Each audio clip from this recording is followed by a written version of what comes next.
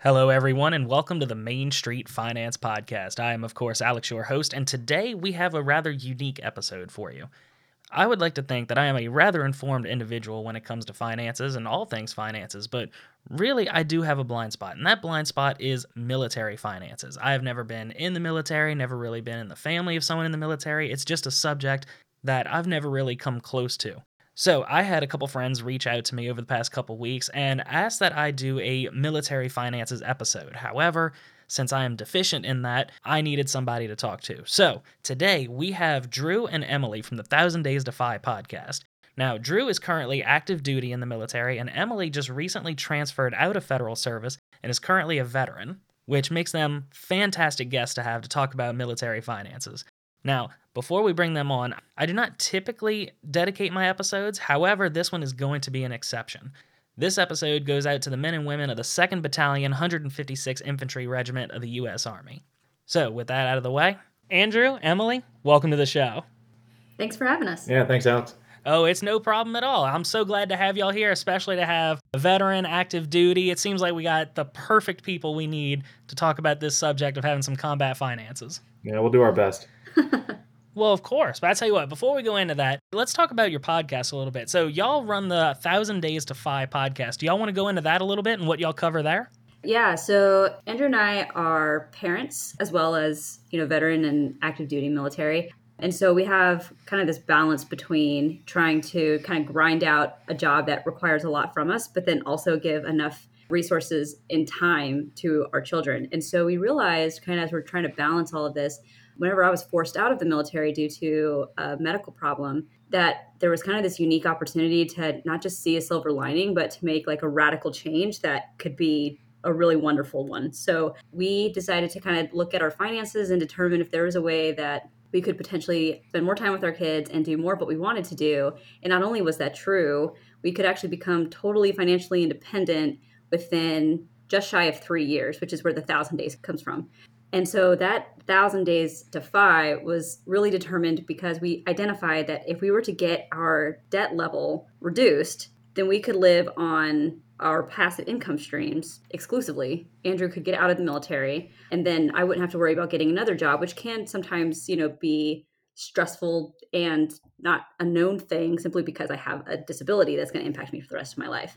So it's nice to be able to have kind of that place where we can focus on our family, I can focus on my health, and we can kind of really evaluate all the things we want to do besides the job. So that's what the podcast is about, just bringing people into that story and walking them through kind of how we got our debt levels like as little as we did, what we're doing to get rid of the last little bastion of debt, and then also how we got our passive income streams. We know our specific goals are not unique to us. And so that's why we felt kind of it to be necessary to spread our journey, I guess, in order to see if anybody else can garner some lessons learned and apply it to their own lives.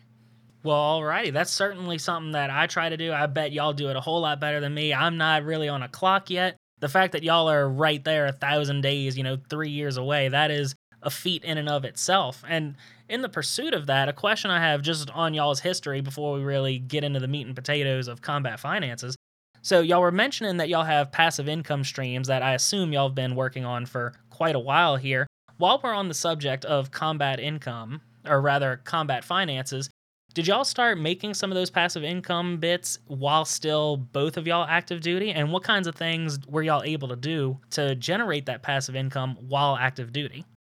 Yeah, so there's a couple things here. First, you can start to really look at kind of your typical investment vehicles, such as your IRAs. For us, we didn't do 401k because we're not Guard or Reserve. But you have that, and then you also have access to some pretty great rental opportunities because you're moving around all the time. You can purchase different properties for fairly cheap because of the VA. There's a maximum with that, but also you don't have to have a minimum down payment. So there's a bunch of benefits that you can have there. And then as you move on to the next place, you can rent it out to folks that are coming into that duty station, which, because they're typically military towns. And so they're always looking for a nice rental, which is convenient. So for us, we had 3 homes at one point where we were doing that.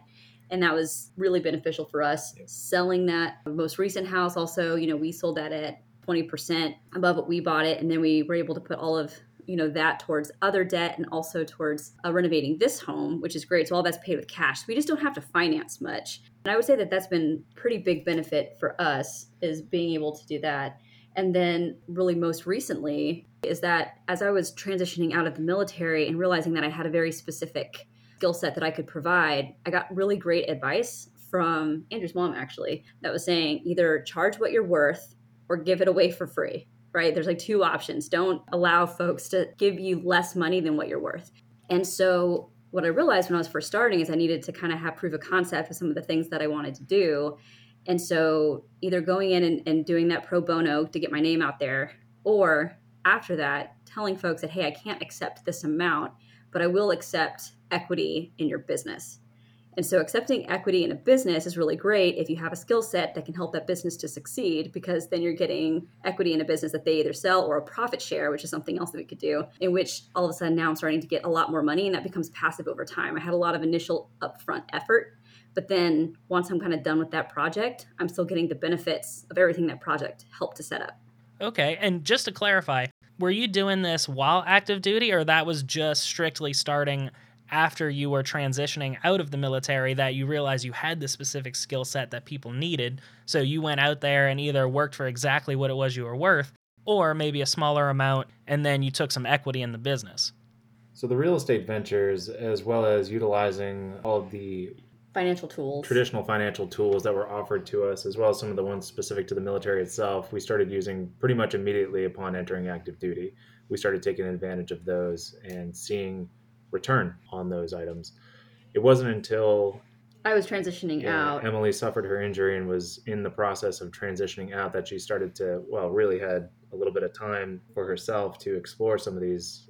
Yeah, so about a year prior to being out of the service, I was told that I could no longer fly. And then shortly after that, I was put into a process that was going to take 6 to 10 months to get through. But we all knew that the conclusion of it would be me leaving the service. And so during that time, I was given the opportunity to go and do what they call TAP, which is a transition program to help military members as they're leaving the service. And then also because I have the disability, there's a couple other classes that they let you attend. It's all pretty fast and furious, because normally if you're a military member who's retiring, you have up to 2 years to take some of these classes. But, I had about 6 months. However, I knew pretty quickly that I wanted to get into business for myself. And so because I knew that, I was really able to take advantage of that full 6 months. And then also the way it works whenever you're exiting the service, if you have any leave built up, leave being like vacation days, then you can go ahead and exercise all of those as one big chunk at the end of your time in service. And so those last few months where I made this transition, but it happened very, very quickly. I had my first clients prior to leaving the service, but it wasn't until the very end of my service that became an opportunity. So as far as your specific business ventures, that you it sounds like you got it set up, or at least started laying down the foundation before you fully transitioned out, and then you started the actual work while you were out of the service. Yeah, that's true for me. And then, we had, like I said, an extra, 10,000 like per house, Yep. a little more, 10 with one, 18,000 with the other. We were probably clearing 10. Yep. Between our two houses, we had an additional 20,000 that was coming in with the homes that we had. So that, was pretty beneficial. And that was prior to me leaving the service at all. And then also with those different investment vehicles, we got pretty much everything squared away in terms of like the 529 for our kids, and also like our Roth IRA, which is going to be something I talk about with the TSP, because that's a golden opportunity with the military that other folks don't have. And so those kinds of things, we were able to just get some of those other funds totally funded, so we could start to focus on what we wanted to do with all of the other extra income that was coming in. And so I would say that it wasn't really until I left the service that it became like, oh, we can do this, right? Like we can be financially independent. Up until that point, we were just kind of getting ourselves set up. But once that foundation was laid, it was just really rock solid. Gotcha. And you teed me up I was saving this for later, but we have it here. So a piece of advice I see often, so I live and breathe this financial independence stuff. I'm always in the articles, listening to podcasts. That's how I discovered you guys originally. By the way, loved your episodes. Hope it continues. But what do y'all think about a piece of advice I see every now and then is, hey, to anyone in the military, active duty, buy a house in every duty station and rent it out. I see several articles arguing for it and several arguing against. Now, I know for real estate, it's typically a very personable kind of thing. You're either really good at being a landlord or really not good at being a landlord. But as people who are not only veterans and or in the military currently, but as people who have had rentals at what seems like at least several duty stations, what are y'all's opinions on that advice?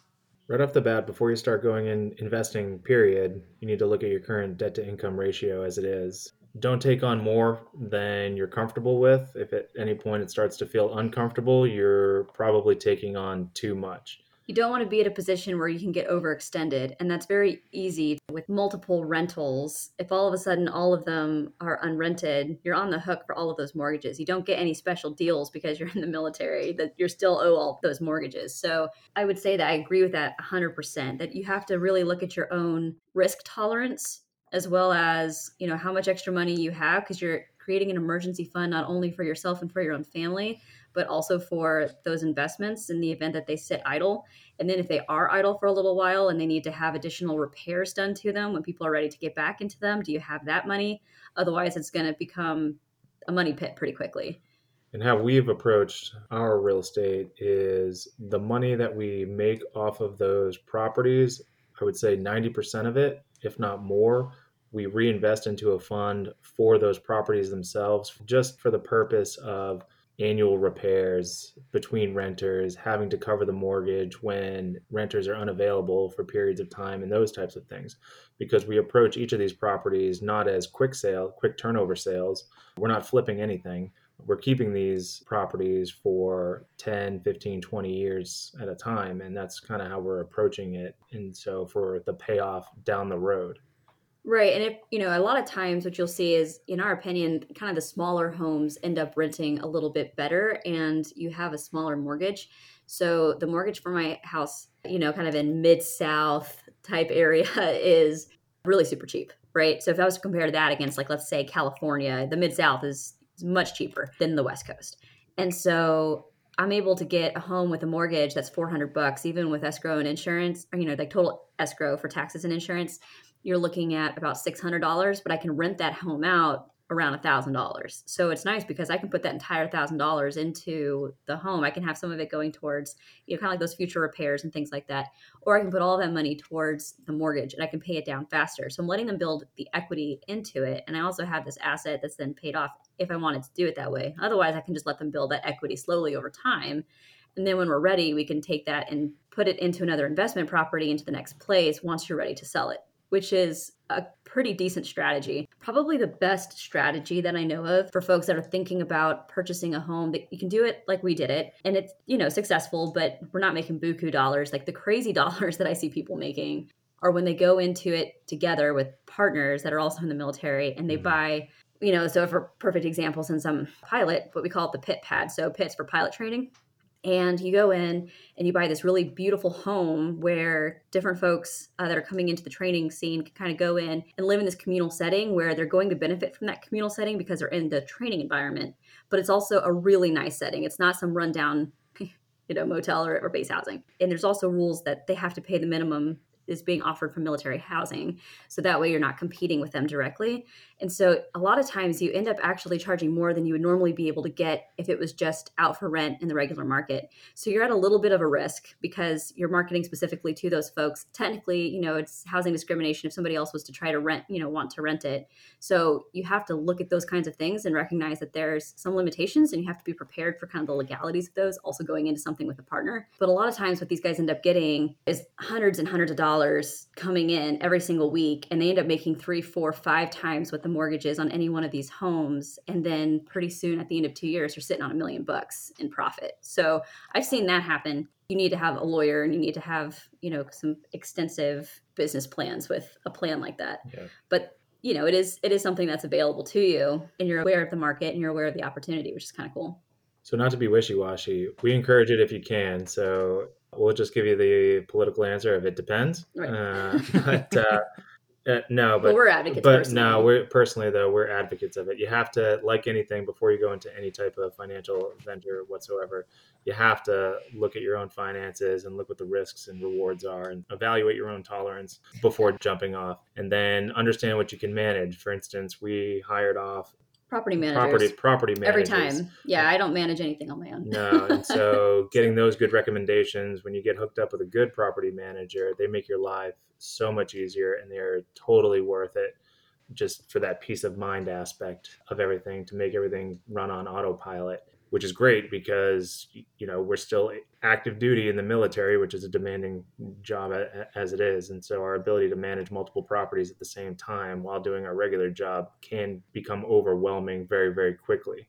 So yeah, my opinion is definitely that 10% is worth it. If you have somebody who's taking care of all of the calls, all of the issues, they're coordinating between pest control and the repair guy and the lawn guy, and any issues that may come up that need to be, like insurance is coming out and trying to schedule somebody to repair something after a storm, any of those kinds of things. It can just be very overwhelming with your time if you don't find a good person to help you manage it. So if you're local, then it might be worth it. For us, that's kind of the only caveat is having a good property manager. If you're going from place to place and you're still continuing to move yourself, that's integral to success. But a lot of people do it without one. So it just kind of depends. It depends on your career field as well. Yeah. As officers, as rated officers, we were moving around every 2 to 3 years, right, or so. If you're in a different career field, a lot of enlisted are in this boat, where they will stay at a single duty station for sometimes upwards of 10 years prior to moving if they're able. So people in that type of situation might be able to manage properties themselves. Yeah, and keep that extra 10% per month to themselves. Exactly. Yeah. So everyone's situation is different. Personally, we are advocates of it.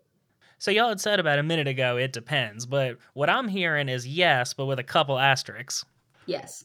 You just got to look at your own situation. Exactly. Everyone's finances are a little bit different, and their life goals are a little bit different, and their life circumstances are a little bit different. And so you have to look at all the pieces in the puzzle before jumping off into really, real estate is just one example, but any real financial venture whatsoever. And also I think that like investment vehicles, it's good to have a diverse portfolio, obviously, but also you enjoy the process more if you enjoy the vehicle. So I would say that we're good at real estate. We enjoy real estate. We enjoy moving around. All of those kinds of things contribute to the fact that we like to use it as one investment vehicle. And you hit on something else pretty good there, Emily. So in terms of diversifying, we're able to diversify even within our own real estate market because we move around and can be in different real estate markets, right, as throughout the career. So that's the other aspect of it.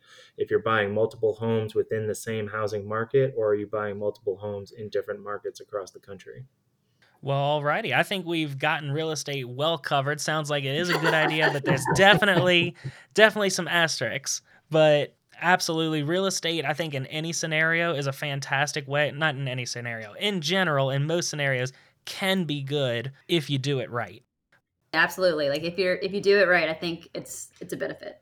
Now, let's transfer over a little bit. Let's assume for a minute that every single non-U.S. service member hasn't turned off this episode yet. Could you go into, just at a high level, what is the TSP? I know a lot of people say it's just, it's the government equivalent of a 401k. But with that being understood, just general, from what I understand, there's like 4 or 5 funds, period, that you get to choose from. So high level overview. Yeah, so that's exactly what I was going to say, was that it's the United States government version of a 401k, but it is very similar to that. You go in and you manage different funds, or you assign a fund for your money. So whenever you first get into the military, you say, yes, I want to elect to get into a TSP. You basically just contribute however much you want. There, like the matching thing actually kind of came in recently. So it was like the 401k to a point until BRS, which is the new retirement system, came in. So prior to that, you would just contribute. There was no matching. There were funds, and then you could grow depending on the fund that you put it into. And there's actually much more than 4. There's probably 4 or 5 just inside of the life cycle funds. So just to kind of keep it very broad strokes there, based off of your, preferred level of risk, they have more risky or less risky, just like you would find anywhere else. You have tech-based funds, you have, like overseas funds, you have S&P, you have, a bunch of different types that you can go in and look at. Each one of those actually has a prospectus, just like you would expect to find, which tells you what percent you can expect to earn in terms of your interest. A lot of people don't realize that when they first elect to get into TSP, that it goes straight into the government fund. Government fund doesn't even really grow past the rate of inflation. And so people will contribute to a TSP and they think that it's not beneficial because they're not seeing any returns, which is really too bad, because they don't realize that they need to go in and actively manage it deciding how much money they want to put in towards what fund. And what's great is you can choose as many funds as you want, and you can allocate whatever percentage you want to it. You can only contribute to it while you're in the service. But let's say for me, once you're outside of the service, you can still actively manage it. You just can't contribute to it anymore. So I can't contribute to my TSP, but I can go in and I can change my funds. So for example, I'm in a Life Cycle 50 for the majority of what I'm investing in. So Life Cycle 50 is one of their more aggressive funds because it's the idea that I've got 50 years before I'm looking to retire. So I want it to be aggressive, and it's got a spread that I like. They've got other ones like a Life Cycle 40, 30, 10. They've added a couple others. And so the smaller the number, you're saying, hey, I want to be able to retire sooner. So please don't be as risky with my money. I want to have some of it even in a downturn. And so it's nice because you can go in and you can look at each one of these. So anything from like, Fortune 500 companies to, like I said, tech-based companies, or if you're trying to look in like currencies, like you can look at like, foreign currency. So it's really quite diverse, and you can really get as risky or as safe with it as you want to. So it does sound almost exactly like a 401k. I guess I've spent a little too much time in financial independence forums because all I keep hearing about is a bond fund, an S&P 500 fund. So this is the first I'm hearing of there being all these individual, really specific ones. And just a point of clarification, I'm assuming the life cycle funds are the military/government equivalent of target date funds, but instead of there being a 2050 fund, as in you're trying to retire at 2050, you have a life cycle 30 fund, meaning I'm trying to retire in 30 years. Exactly. Okay. So I just want to make sure I was holding on tight there. Yep. Yeah. And they're very similarly worded, but they're slightly different. And I mean, really, I'd have to kind of jump in. I haven't been very good about watching it this year simply because it's been a bit of a roller coaster. And I'm like, I can take money out, but I can't put money in. So I just like to let it sit and grow and then look at it a couple times throughout the year. As opposed to getting freaked out and thinking about pulling anything. So if there's anything that's different, I'll be sure to provide that to you. But yeah, that's the gist of it. The thing that's really cool about TSP now is that you get employer matching, which is really where kind of the 401k side-by-side comparison comes in. That is new as of 2018. Okay. And then something just in case I have some government employees listening to this that are a little twitchy about not being able to add to it after they leave government service. I assume there's some kind of way that you can roll over TSP funds to what I would assume would be an IRA. That's right. Yeah, you can roll it into any other equivalent investment account. Okay. I imagine you get booted from all the government funds and have to find a civilian equivalent. Yeah, I'm trying to think if there's like listed, like I think even like with a 401k, if you have a 401k, you can say that I want to roll all of this over into the 401k and actually assign the money that you earn from that to whatever fund you want inside of your 401k. I'd have to double check that because I haven't looked at all of the withdrawal rules. But yeah, I mean, it's as long as it's going into like an equivalent investment kind of vehicle, it'll allow you to pull it penalty free. Penalty free is the key part there. Definitely, because you definitely don't want to trigger these taxable events before you have to or before you want to. Exactly. Accidentally getting that tax bill is never a fun time. Exactly. Yeah. And like, along with that, you'd want to do it just like you would with a regular investment, like, an IRA. You'd want to make sure that you don't pull it into an account first before you put it into another IRA. You would want to make that transfer happen seamlessly from one account into the other investment account. Otherwise, you would trigger that tax event. Gotcha. So dodge the taxes, people. That's right. I had a accounting professor. I got my degree in finance, but you have to take your accounting classes as well. I had an accounting professor that really loved saying, remember kids, tax avoidance is legal, tax evasion is illegal. That's right. That's the spirit. Subtle difference. That's right. It's a difference between, you're putting money in a 401k, therefore you're not paying taxes on it yet, versus, I'm going to underreport what I earned. Exactly. Yes. Exactly. Yeah. Very slight difference, but you can ask Wesley Snipes or MC Hammer. They'll tell you the difference between the two. They'll get you one day. But so now that we've covered, I think, two of the biggest things here, typically people go for either real estate or investments or some mix of the two. So I think now that we've gotten a good base here, I actually have a couple military friends, which I am not in the military because I cannot do a 2-mile within 10 minutes to save my life. So I actually have a couple friends in the military that reached out to me and were like, hey, do an episode on military finances. and I have no clue about military finances. Therefore, we have our wonderful guests here. So, what I have planned is that I have a list of questions that I would like to ask our dear guest and see if we can get some solid opinions here. So, I do need to throw out there that while Andrew and Emily are active duty and formerly in the military, their beliefs are not necessarily representative of the US government or the Department of Defense. All their opinions and thoughts are their own. However, they've been through this before. So if you're newly in the service, or if you're someone who maybe never paid attention in training sessions, or if they don't have training sessions, I don't know because I'm not in, but that's what we're here for. We're here for personal experience, not necessarily full recommendations of this is what you need to do or this is what you should do. So with that being said, Andrew, Emily, y'all ready for some fun questions? Ready. Fire away. Let's do this. Okay, so the first one we have here is, what is the best short-term way to invest my money while out on deployment? Yeah, so I guess this kind of depends on if you're going into a combat deployment or not. Inside of a combat deployment, it's the SDP, that's the Savings Deposit Program. So this is established to provide members of the uniformed services that are serving in designated combat zones. And that's the important piece of it, right? It needs to be a designated combat zone. Just because you're coming under fire or you're acting inside of an advisory capacity, inside of a space where there may be combat happening, unless it's a place that it's a combat zone, it doesn't apply. So that's something to note. But along with that, if you're inside of that combat zone, you can build your financial savings at a really wonderful percent. It's actually pretty great. So you can put up to $10,000 into this account and you can earn 10% interest on it annually. Now it is, an annual compounding number, but as opposed to like, let's say monthly, but still, so easy, easy stuff there. If you put in $10,000 that was going to sit inside of a savings account anyway, you're going to get $1,000 back for free for doing nothing other than just having it in this account while you're deployed for a year. So obviously any fraction of that is, how much you would get back from it, which is pretty great, I think, in my opinion. I think that that's a really great way to do it inside of a short period of time. Yeah. That's right. Yeah. You have to be receiving hostile fire pay. So that's the way that they determine if it's that combat area or not. So that hostile fire pay is part of it. The other piece of this that's kind of important to note is that you need to be deployed for at least 30 consecutive days. It starts to take effect the day after, and that's how many months you get to count. So if you're on a 12-month deployment, which almost always gets rolled into a 13 to 15-month deployment, you'll still probably get the full 12 months. But if you are doing a 6-month deployment, you can't start until the 31st day. You're only going to get the compound interest for 5 months. But still, that's highly, that's much more money than you're going to get if you just put it inside of even a high interest savings account. Like you're not going to touch a 10% return anywhere else. That's completely risk-free, which I think is pretty great.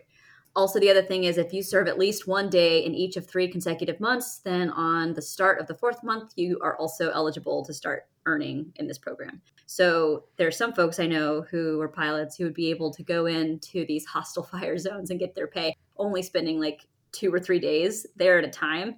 And then they would get to come and spend the rest of their deployment somewhere else. But they would also get to take advantage of this program, which, don't hate the player, hate the game.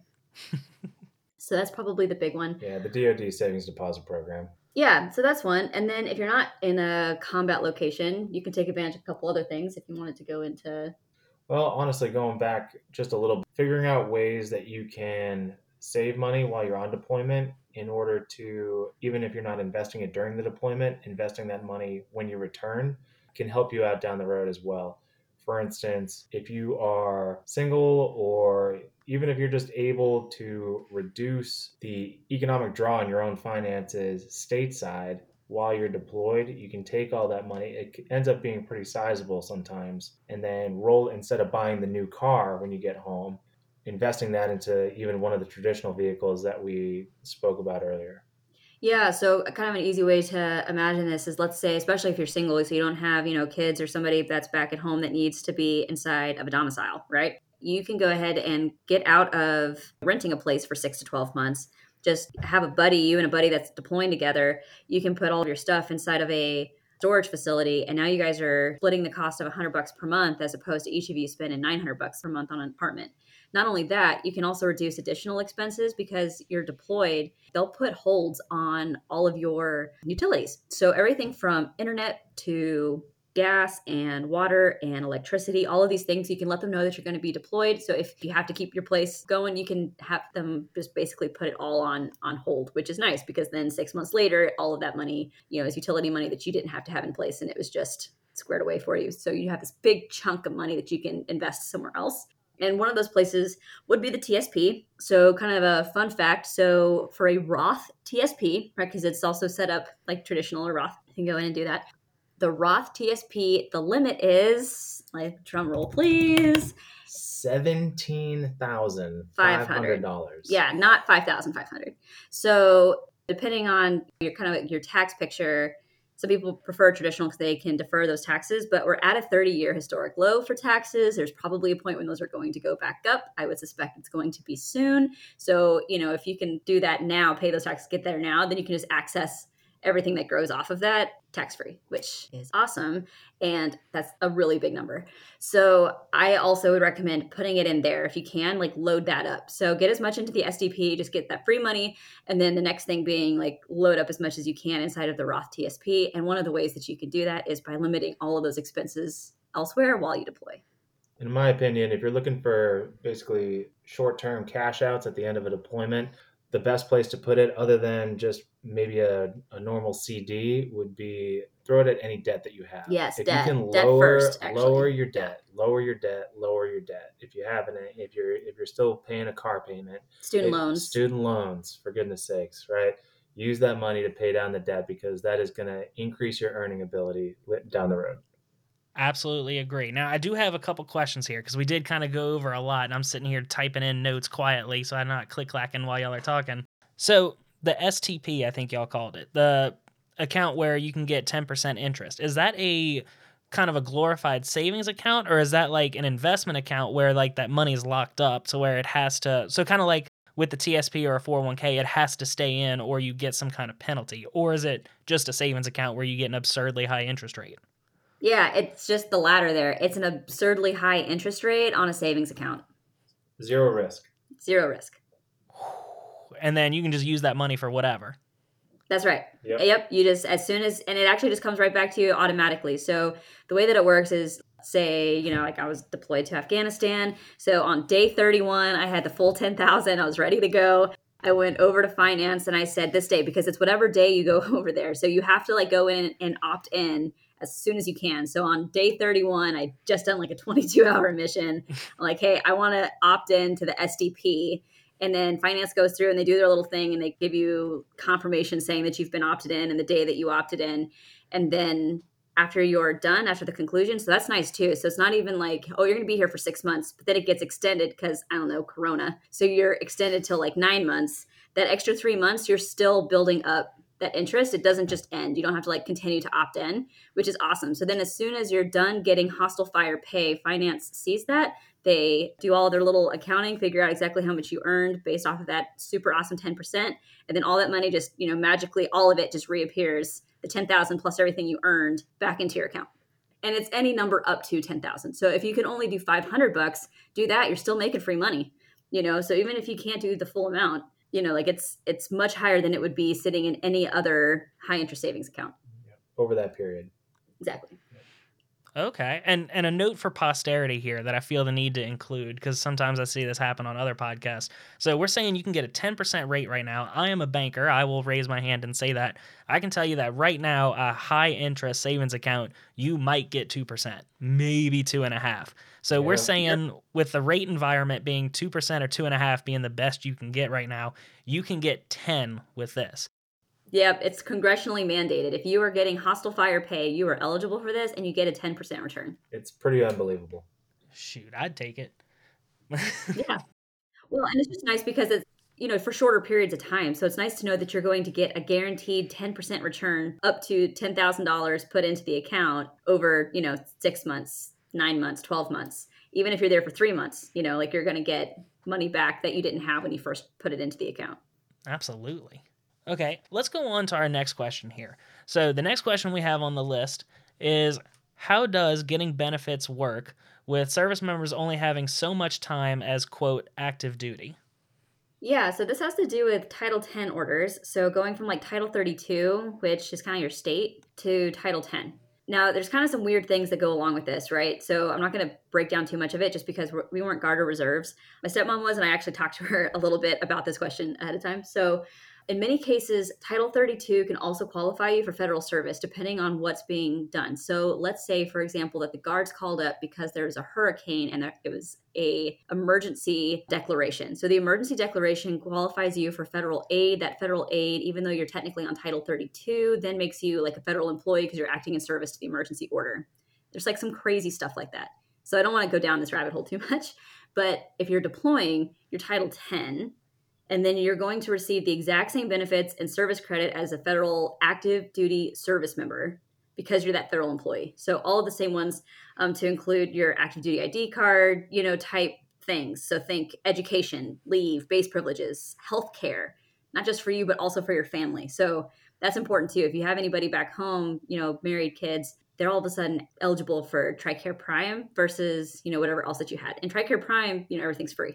So you have to be inside of the network, but it can be a real benefit, if something unexpected comes up. So I don't really have a lot extra. Do you want to add anything to that? No, that's the biggest thing. If you're on Title 10 orders, you get all the same benefits as active duty. So everything that we just spoke about previously, you can take advantage of yourself while you're deployed on Title 10 orders, if you're a Guard or Reserve. And then I think the healthcare aspect benefit deserves another stomp on it. So if you're going to be activated on Title 10 orders and you have a family, it's incumbent to make a plan to immediately enroll into TRICARE Prime when you depart, and that can prove extremely beneficial. Yeah, so make sure that they've got a copy of those orders, but otherwise the benefits end up being the same. And I want to say that there's also some time limits on some of these things. So I want to say for combat, it's automatic. So if you're going to a combat location, the minute that you're on Title 10, you're eligible for everything. With other types of deployments, I want to say it first takes 30 days. And then on the 31st day, then you're eligible for all the things as well. You have some access for yourself and then everything kicks in. I'd have to double check those days, but basically that's the gist of it. So, just get all of your ducks in a row, see the different benefits that you want to use. And then basically as soon as you're eligible for a deployment, then you should be eligible to access all of those benefits. Yeah, big overarching note to any active Guard or Reserve listening is if you're going on a deployment, talk to your commander about maybe bringing in a finance rep to discuss all these options for you and maybe be there to assist in coming up with a plan, because most bases have the facilities to do such a thing and can be tremendously beneficial to the unit that you're a part of. Yeah, so like for the Navy, it's Fleet and Family. For the Air Force, it's the Airman Readiness Center. So all of those things, you want to just pull in a representative from those because they have a lot of resources and they're going to have a lot of these little nuanced pieces that if somebody has a question, they'll be able to provide them with the right resource. Especially depending on where you're getting deployed to. So once again, if you're getting deployed, talk to your commander about getting a representative from one of these agencies to your unit to discuss all these options, and then go seek that person out to set up a plan. Sounds perfect. So remember, guys, it's always best to reach out to somebody and get the specifics for your situation. Podcasts are fantastic for general advice, but when it comes down to your specific circumstances, it's always best to reach out, especially when these resources are openly available for you. Exactly. And like I said, per service, there's different benefits that you get like on the bases versus off. There's all sorts of different programs that are available for families. Mm-hmm. So, it's important to look into that because if, like I said, if you're with the Navy, the Fleet and Family might have something that's totally different for, like the Army representative. So, those kinds of things are going to be useful to you, but you don't know what you don't know. So. Absolutely. And y'all brought up active duty reserve or National Guard, and I think this next question tees that up quite nicely. So our next one that was submitted was, is it still a good idea to be contributing to the thrift savings plan if my civilian career has a 401k for me? Yes. Yes, definitely do it. So, there's a couple things. 401ks can be really good. Sometimes they're not that great, depending on the funds that are available or however much employer matching there is. So the TSP now, like I said, you've got the Roth version, which is up to 17.5, which is pretty great. So, my recommendation is to do that. And then also, when you're looking at the different funds that are in the TSP, you have a ton of flexibility and, they're all legitimate because the government put them together, right? So the funds are really great, actually. I've had, probably anywhere between like 12 and 25% return on mine since putting it into the funds that I wanted them to be in once I realized that I shouldn't have it in just a government fund. So that was a waste of about 3 years because I didn't really if only we know had how sought this, someone out. I didn't, yeah, If only we had sought someone out. yeah. And then someone was like, oh, you can do it this way. Oh, can we? Oh, and just, like eyes open. So yes, I would definitely recommend it because you can do both, use as many investment vehicles as you have available to you. TSPs, like, really easily accessed. And it's great because now you also have employer matching. So I think we were going to, talk a little bit about the blended retirement system later. So I don't get too much into it now, but the BRS is a way to kind of match what other employers are doing with 401k. And so everything that you match, like I said, we'll talk a little bit more about the matching piece of it, but on top of being able to take advantage of like, this huge threshold for like the Roth TSP, you also get an employer match. So do that because you're eligible to do that, at the same time, if you have a 401k, do the 401k. Just determine on how much you want to distribute between the two. So you may, if you're going to get better returns and you're able to put in more that's better tax advantaged for your situation into one versus the other, take advantage of that first and then put whatever else you have available to you in the other vehicle. Just use all the vehicles available to you if you can. So you had mentioned that we're going to talk about the blended retirement system coming up. And I tell you what, that you must be able to see the future because that is the next question. The next submitted question we have is, should I go for the new blended retirement system? You don't have a choice if you entered active duty after 2018. Yeah, so the way the BRS works, you could opt in to it if you were, in the military already through December 31st of 2017. And then starting on the 1st of January in 2018, if you were a part of the legacy retirement system, so it's called High 3, meaning that you get paid basically like an average of the highest 3. So the way that the High 3 retirement works is different than the blended retirement system. And so you were automatically into the legacy High 3 system unless you opted in. If you joined after January 1st, 2018, then you're automatically part of BRS. So you don't have a choice. So it just kind of depends. Like if you haven't opted in already, then you're legacy. And then if you came into service after the 1st of January in 2018, then you're BRS. So actually, there is no choice anymore. Yeah, but let's talk about why you might like BRS, if you're BRS. So it sucks if you like listen to this and you're like, oh, I definitely should have done that. But, it's okay. No, don't worry about it. Don't worry about it. They both have had advantages. They do, yeah. And so the biggest thing with the blended retirement system is that they kind of created it because they wanted to basically incentivize folks to stay for longer periods of time that wouldn't necessarily stay up to 20. So if you're in the legacy system, staying in the legacy retirement plan, if you're planning to stay for the full 20 years, is the better option. You're going to get paid more money over time. But if you are going to serve anything less than 20 years, which is the vast majority of military members, then BRS lets you walk away with something. And it lets you walk away with the employer match. And so what's nice about that is basically the way that it works out is it's through the TSP and it's just like a 401k. And so you go into your TSP and you choose which fund that you want. And then you can contribute whatever percentage of your paycheck that you want. And the government will match up to 4%.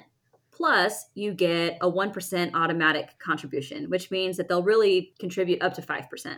And then, after that, it's whatever your percentage is plus that 5%. So if I am contributing 3%, then I get the matching from the employer, which is 3, plus my service 1%, so that's 3 plus 3 plus 1, which is 7%.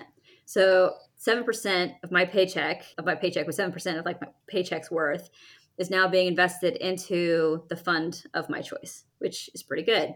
And then if it was, let's say I was putting in 10%, they'll only go up to 4, but I also get the 1% service. And so what I get is, my 10% plus the 5% from the DoD. So I get a full 15% going into the fund of my choice.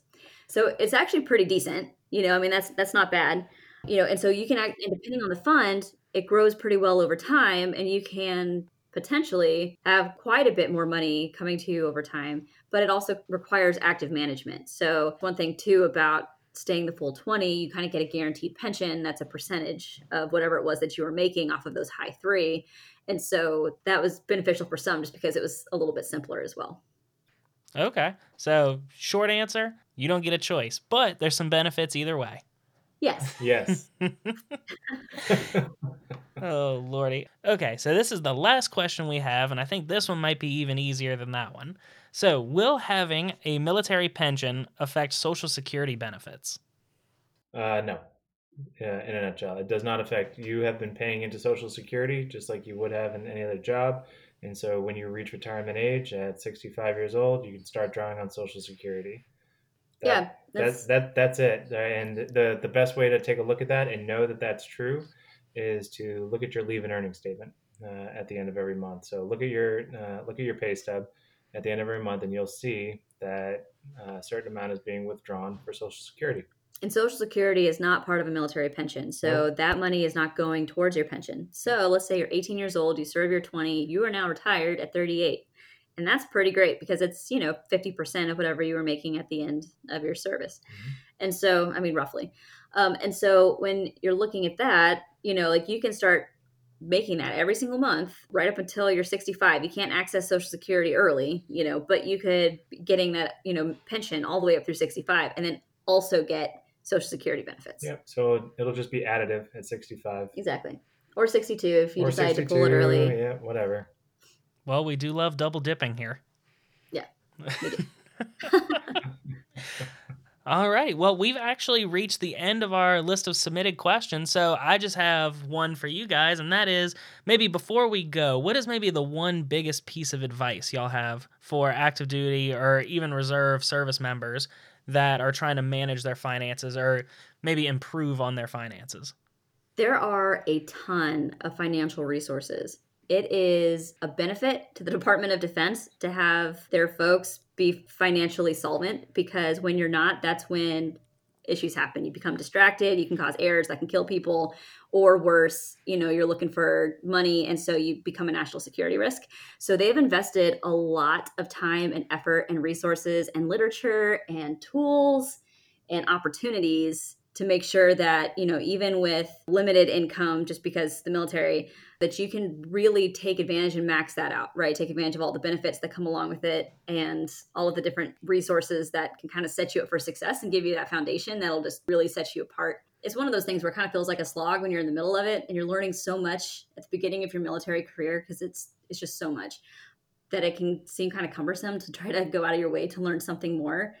But a lot of folks really want to help with that. And so you have a pretty great finance office that's going to be able to help you out. And then also with those family services, they can help you set up entire plans, how to budget. They can give you, just all sorts of different templates and things like that for you to use. So you don't even have to create any of the stuff from scratch. They can show you how to use it. They can just send it over to you, and they're excited to do it. Like, they get really excited about it. So, they're a bunch of finance nerds over there. Take advantage of the experts that are available to you. Yeah. And by that, I mean actively seek them out. Yep. And schedule with them at whatever rate you want, whether it's monthly, quarterly, semi-annually, or even just annually. That's fine. But just to take a nice hard look at your finances, your income, your debt, evaluate your goals so you know where you want to put your money, so that you're not just throwing it around aimlessly, so that they can help you to achieve those goals down the road. Find the experts. They're there, but it's up to you to go get them. Absolutely 100% agree. So the last thing I have for you guys is, where can my audience find out more about you guys? I know we had the podcast, but do y'all have a website, or just where else can my audience connect with you? Absolutely. You can find us on Instagram or Twitter at 1000_days-to-fi, or you can go to the number 1000days-to-fi.com and you can learn a little more about us and our journey, and also hear our episodes. And then also find some of the tools that we've been using to count down to 5 and get our debt pretty much down to 0. Well, alrighty. That sounds fantastic. And I got to say, personally, thank you guys so much for being here. This was very educational for me because, again, I know nothing about military finances, and I know especially this is going to help some of my friends and other service members that maybe didn't get it the first time, because they do give you a whole lot of training right there at the beginning. They do, yeah. Fire hose. Yeah. So thank you guys so much for your service. Thank you so much for being here. Thanks, Thank you. Alex. For everyone at home listening, all the links for everything they mentioned will be in the description below, including everything for their pages, their contacts, their websites. Everything is going to be there below. Thank you so much for being here. And for all of you at home, I'll see you guys next week.